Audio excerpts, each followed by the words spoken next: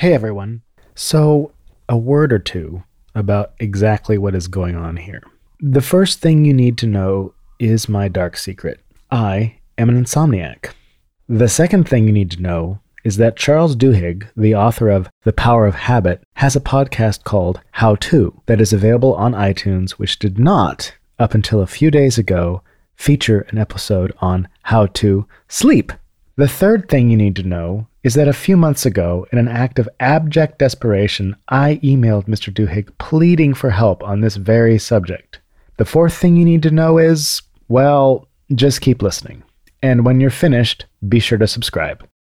Ben, you mentioned that you've been eating cheese because you had heard that cheese helps people fall asleep. Yeah. Is that right? The funny thing is that things become part of your ritual because you'll have a successful night of sleep and you'll think, what did I do? Oh, I ate a piece of cheese and then I had an onion and then I spun around in circles 3 times and talked to my neighbor for 15 minutes. Well, I better do that again tonight. Welcome to How To. I'm Charles Duhigg. Each week on this show, we help folks confront some of life's toughest challenges. And in a bunch of episodes, experts have given us this one piece of advice again and again. Get more sleep. But what do you do if you can't fall asleep in the first place? I've had sleep problems for about most of my life. It's like trying to push a balloon full of air underwater and hold it there. And that's the sense I get when I'm trying to fall asleep. And the only time I feel like I can really fall asleep is when I've missed a night of sleep, like a night before, and then I'm like really, really exhausted so I can sleep. This is Ben. He lives in San Francisco, and he's a super busy guy. In addition to working as a therapist, he's a published author, and he exercises a lot. He's a black belt in Brazilian jiu-jitsu. But for years, Ben has been operating on little to no sleep. You kind of wake up feeling like a broken pane of glass. You just feel kind of shattered and sort of out of it, like you haven't really closed your eyes all night. And if you're just laying in bed and you're trying to go to sleep, is your mind racing? Are you feeling like... Yeah, it's racing and all sorts of narratives. You know, I'm a therapist, so I think about my patients, or I work at a clinic and I think about that. It's like there's a party happening in my head and I can't stop. That sounds torturous. I also get this phenomenon where I get really itchy. Like I'll wake up with scratch marks on my face because I've been scratching myself. It's crazy. We've all had sleepless nights, right? I took Ambien every night for like a year to help me sleep, which incidentally is precisely what doctors tell you not to do. But I'm not alone. According to studies, more than a third of Americans are regularly not getting enough sleep. But for Ben, his lack of sleep has come to shape his entire life. It's like my anxiety goes through the roof. It's like your bandwidth decreases. Your temper gets shorter. You feel disorganized and you can't see straight. A night of no sleep can be disastrous for Ben. He literally won't drive his car the next day because he's worried about getting in an accident. At work, he starts zoning out when he's listening to his patients, and it's been terrible for his love life. Well, it's like if I'm going to sleep over at someone's home, or if they come over to my home, I will not sleep if there's another human being in my bed or if I'm not in my own bed. And it's like, what happens if I get married? You know, what am I supposed to do? You know? And is it going to be like the 1950s where we're in separate beds? You know? I don't know. Ben is clearly desperate for help. He's visited a sleep doctor, he's taken medications, he's tried drinking alcohol and avoiding alcohol, he's even tried eating this stuff called valerian root, which is this herb known as nature's Valium. He's used noise machines, he's sworn off screens, he's gone to bed hungry, he's gone to bed after eating a big wedge of cheese because some studies have found that dairy helps you fall asleep. Ben says cheddar is the best one to eat. And so we found an expert with a different approach. This guy who's a former monk turned meditation guru. Hi, Ben. It's Andy from Headspace here. How you doing? Oh, I know who you are.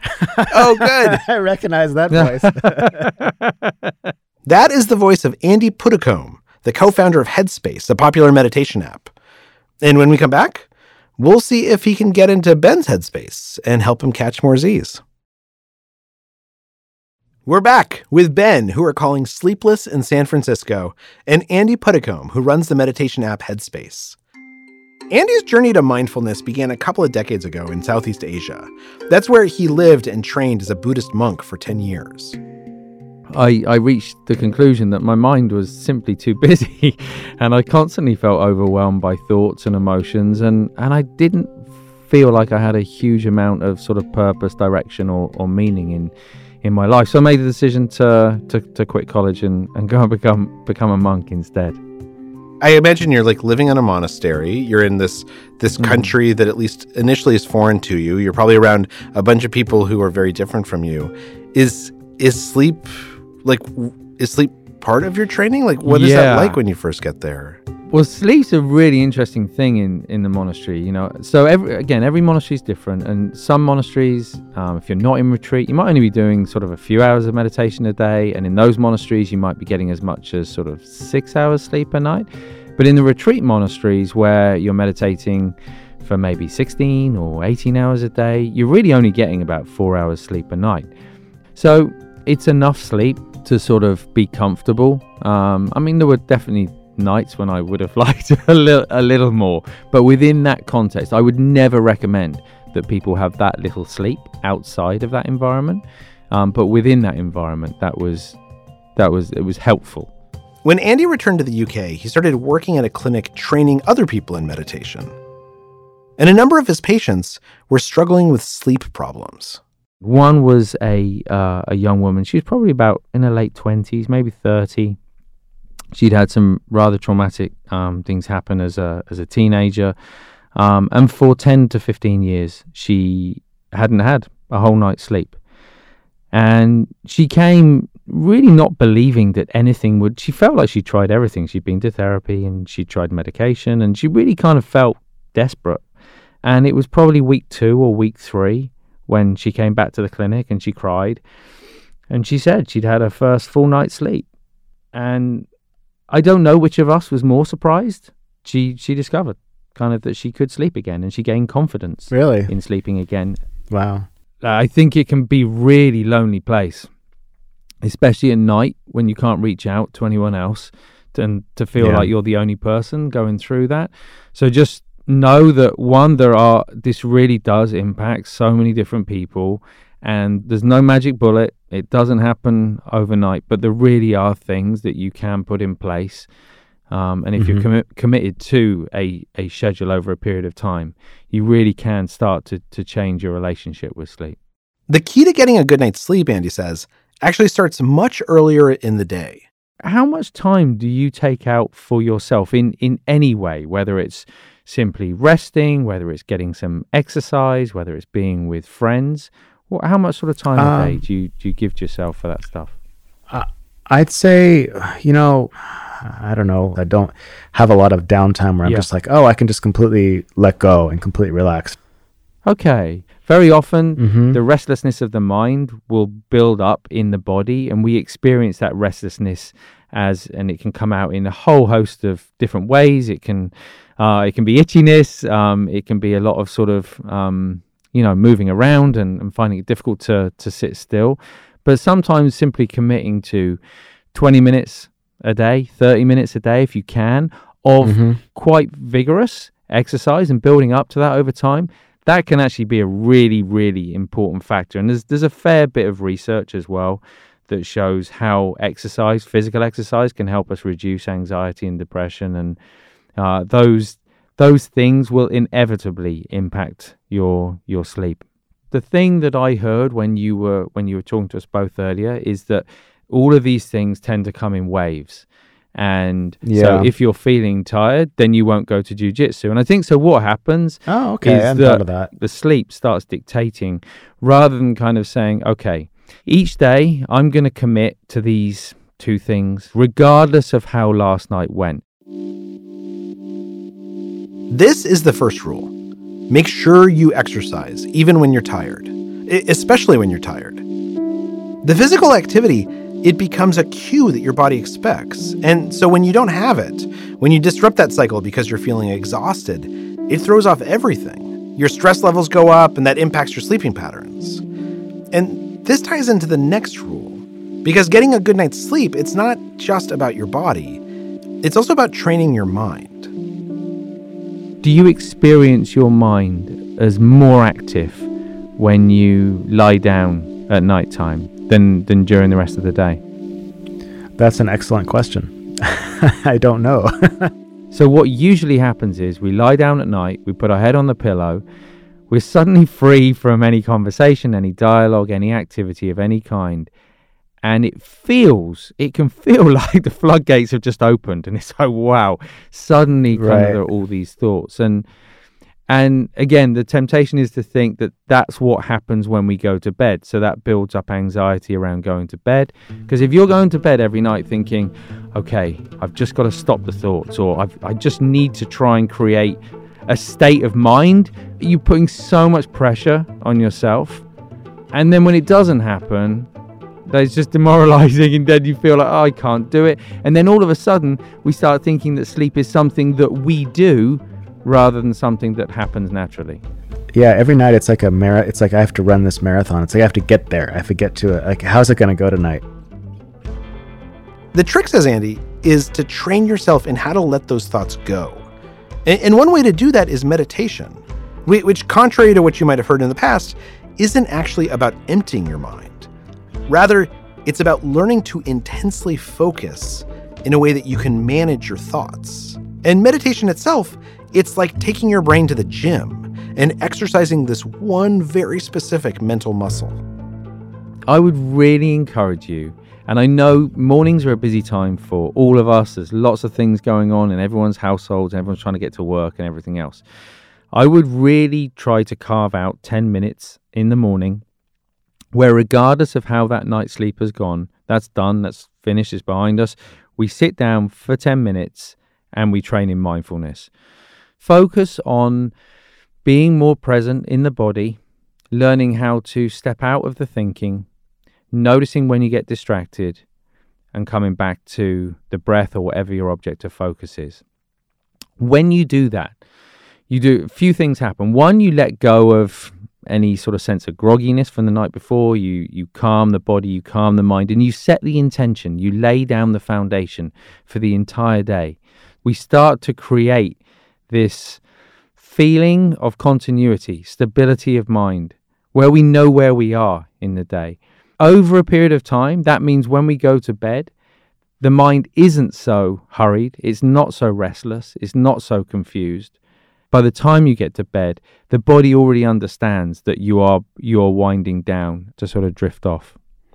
Ben, let me ask, how different is that from what you're doing right now? Like, does that sound like advice that's a change? The 10 minutes, the mindfulness thing in the morning is definitely different. I've never done that in my life. What he said earlier about, sleep is something that happens to us is not something I'd ever thought about. And just letting the thoughts come and go is not something I had considered. I think it's what people probably do naturally. Andy, let me ask you, because I hear what you're saying, and that sounds so attractive to be able to like watch the thought come in and then watch it walk away and not feel any attachment to it. But how do I actually do that? Like, it's harder to do than just to say. Of course, most of the research studies around insomnia and mindfulness, they're 8 weeks long. So this isn't kind of, you have to become a monk or a nun and you have to go off and do that whole thing. Like, if you can kind of commit to a daily mindfulness practice for, say, 10 to 20 minutes a day, but 10 minutes is definitely enough over a 6 to 8 week period, then you would absolutely start to experience the ability to be less engaged with thinking. So to be able to see thoughts, not necessarily chasing after the exciting ones, not necessarily resisting the difficult ones, but instead actually just being more at ease, more okay, comfortable with the idea of thoughts coming and going. You're just happy to lie down and let the mind drift off to sleep. I'm at the point now where if I thought becoming a monk would solve my sleep issue, I'd probably do it. Yeah. Forget this whole therapy thing. Who needs an income? I'm going to go. I'm going to go to the Zen Center and just robe up.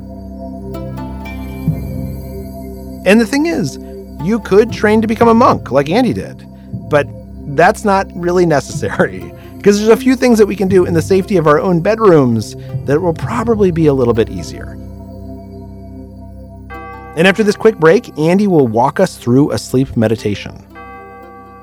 You might want to put on your pajamas.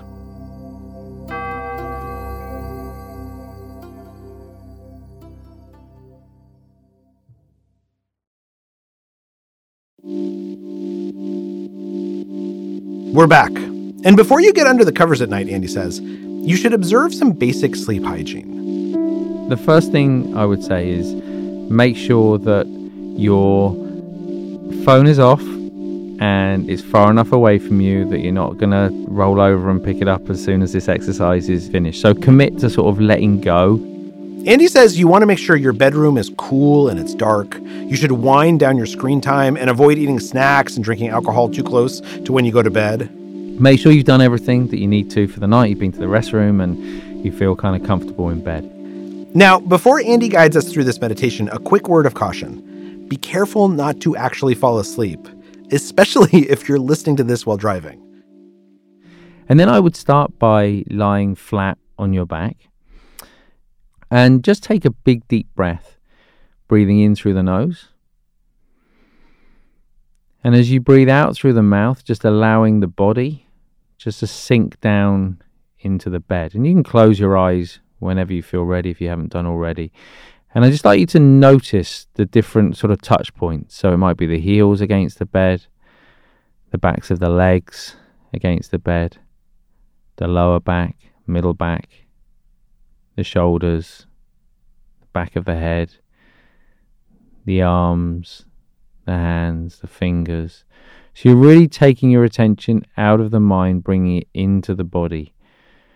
So as you lie there, the temptation is to either think about something or to wish you weren't thinking about something. We're going to forget all about thinking. So just let your mind do whatever it wants to do, just for the time being. I'd like you to gently place your hand on your stomach and just notice how the body's breathing. So that rising and falling sensation. You don't have to breathe in any special way. So there's essentially nothing to do here. The body's going to breathe. We're just going to notice and feel that rising and falling sensation. And as you're doing this, there's a very good chance that thoughts from the day are going to arise in the mind. Again, we just see them and we just say, okay, for now, we just let them go. Come back to the breath again. And so just by bringing the attention into the body, we start to ground the mind a little bit. Things start to slow down. And then what I like to do if my mind is really very busy is at this point just to start counting backwards. You can either start at 1,000, or if you feel really ambitious, you can start at 10,000. So this gives the mind just enough to focus on, but not so much that it disrupts us or moves us away from a point of relaxation. It's more sort of just something to keep the mind pleasantly busy as we allow the body to unwind and move towards a place of sleep. And for most people, sometime during this process of counting down, they'll slowly drift off to sleep. I feel very relaxed. Andy's voice is kind of incredible. I think he could incite world peace if they broadcasted him, enough. If we do this meditation and we fall asleep, what about when we wake up, though, in the middle of the night? So there's a whole bunch of different advice kind of around this. Most sleep experts will say if you wake up and you remain awake for a period of time and you're starting to get a bit restless and anxious in bed, that it's actually better to get out of bed, to turn on the light, to read a book, or until you feel tired again, and then go back to sleep, so that you don't set up this sort of place in the bed where you're just kind of anxious the whole time. That's not how I approach it personally. If I wake up in the middle of the night, and it does happen, again, if the kids are unwell or something, then we might be waking up 3-4 times a night. Then I genuinely use that counting exercise myself. I will go through that same process each time. I lie on my back, I'll take a deep breath, I'll step out of the mind, I'll ground the body, and then I start at 10,000 and I just start counting backwards. Let me ask about one other thing that Ben brought up. Ben, you mentioned that you feel physically restless a lot when you're in bed. And I can identify with this because my wife, when we're going to bed, she insists that she has restless leg syndrome, which she does not have restless leg. My wife too. And I think what she really means is that she just wants me to be on a small part of the bed so that she can move around the rest of the bed as much as she wants. So what about that? Should we fight that urge? Yeah, so look, restless leg syndrome is an interesting one. So my mind went to one of the monasteries where we weren't allowed to scratch. And that was really interesting because as human beings, we feel an element of discomfort and immediately we go to remove it, which is natural. It's normal. Why wouldn't we? And so we feel an itch, we scratch it. And the interesting thing was, within that environment, when you observed the itch more sort of from a point of awareness rather than, oh, how can I get rid of it? Actually, you start to see it and experience it in a different way. And often the itch would dissolve. It would just sort of disappear over time. Yeah. That makes a lot of sense. Ben, what do you think about that? Like, as you're feeling restless in bed, if you were to try and sort of be beyond it, what do you think would happen? I feel like I'd explode. I don't know. Yeah? Like itching is a big problem.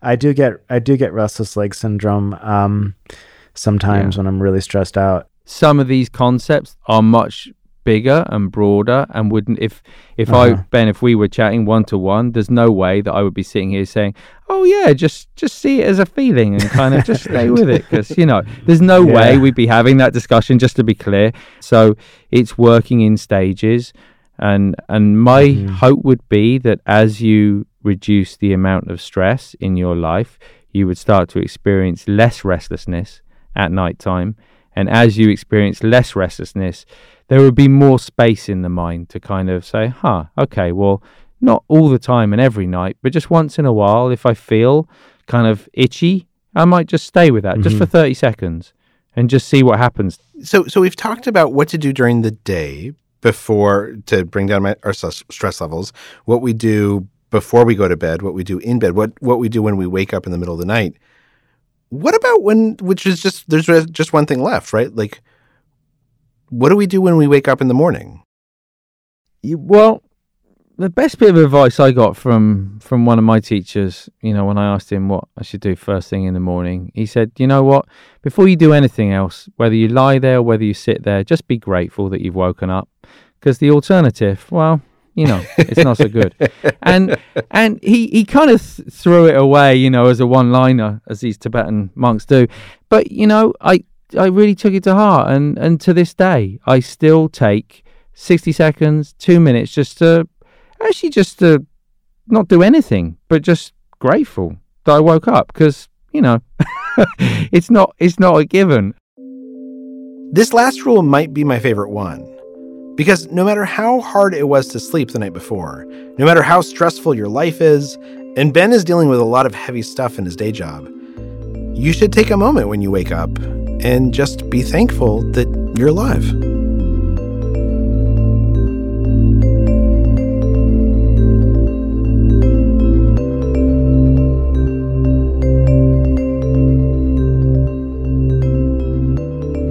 Thank you to Ben for sharing his harrowing experiences at night with us. And by the way, Ben has a podcast of his own called Look, Just Tell Me What to Do. Ben, I hope we did.